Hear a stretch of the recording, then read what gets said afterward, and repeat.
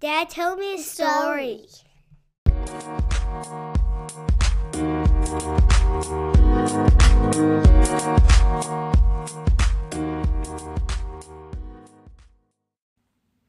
I'm coming at you with a very quick but very important lesson on the power of storytelling today.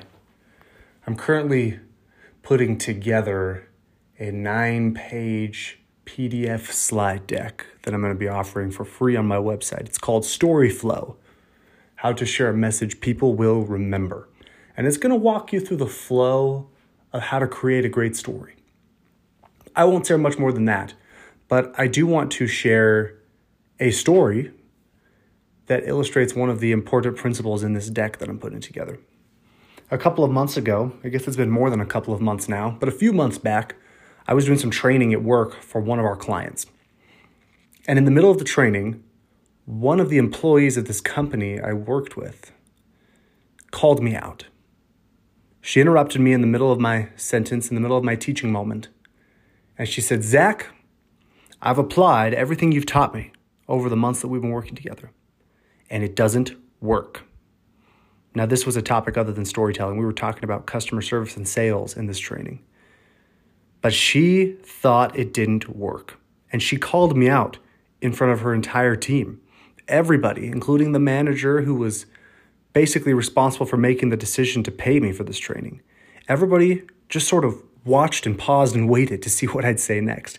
As a trainer, this is a terrifying moment because your reputation's on the line. You could lose this business if you answer the question wrong. Or in this case, not a question, but an accusation. She said, "I'm doing everything you've taught. I'm using all the tactics." And she proceeded to list the tactics for me. But none of them work, she said. So I pause. And for the record, if you find yourself with a difficult question at the end of a presentation, you pause. That's what you do. You don't want to answer too soon, even if you're right, because you don't want to come off as defensive, and more importantly, you don't want to put your foot in your mouth. So I paused for a moment, and then I said, "Let's listen to your phone calls," because these were customer service representatives I was coaching. They've got all their phone calls recorded. That's what it says at the beginning of the line, right? This call may be recorded. So all their calls are recorded. And I said, let's play them. Let's listen to them right here, right now. Let's see how you're applying these tactics. And that pretty much saved me right there, but I'll continue to tell you what happened. I pulled up some of her phone calls, and sure enough, she was doing all the things that I taught. All the language and the tactics that I had given her, all the frameworks I had provided, were there in the calls. I could hear her using them. But there was one very, very obvious, glaring mistake that she was making. One foundational principle of customer service that's very difficult to teach, but must be there in order for the frameworks to be effective.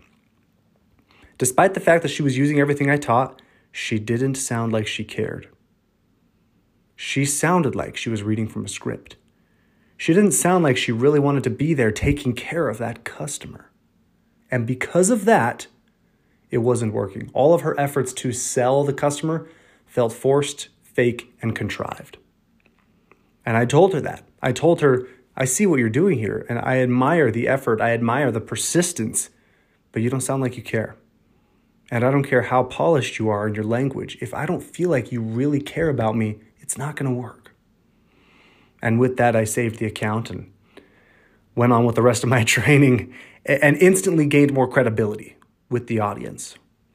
And the reason I gained more credibility is because I did what most teachers fail to do, and that is I taught a foundational principle with the tactics and frameworks that I was providing.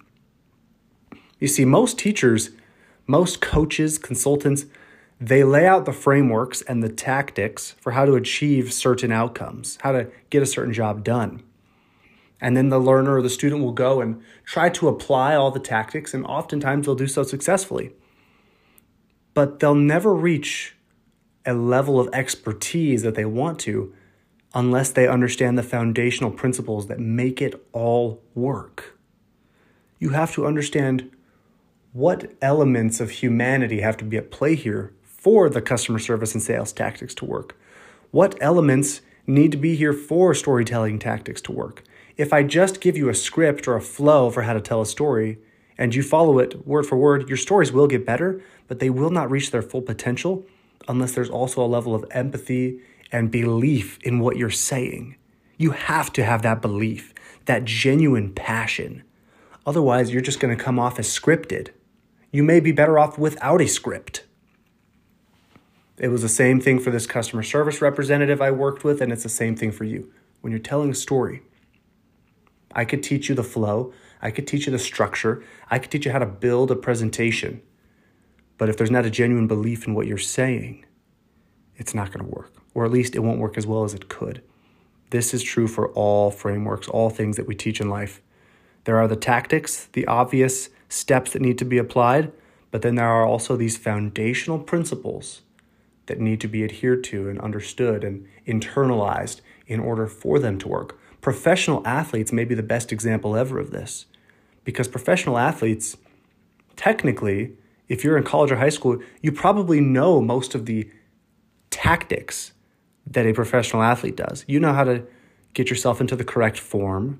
You know how to study the playbook. You know how to watch film and critique yourself. You know how to run plays. Intellectually, there may not be that much separating you from them, but there's something else, something that the scouts and the coaches and professionals call the intangibles.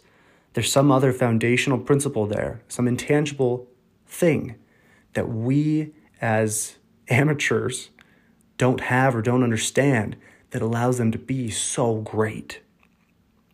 So when you are teaching, it's important that you teach your frameworks, that you teach your tactics, but then also apply the foundational principles to the end and let them know, hey, disclaimer here, everything I've taught you here today works, but without this one other element, this foundational principle, without this thing, this intangible thing that I can't quite teach you but needs to be there regardless, you may never reach your full potential with what I'm talking about today, with what I'm teaching you.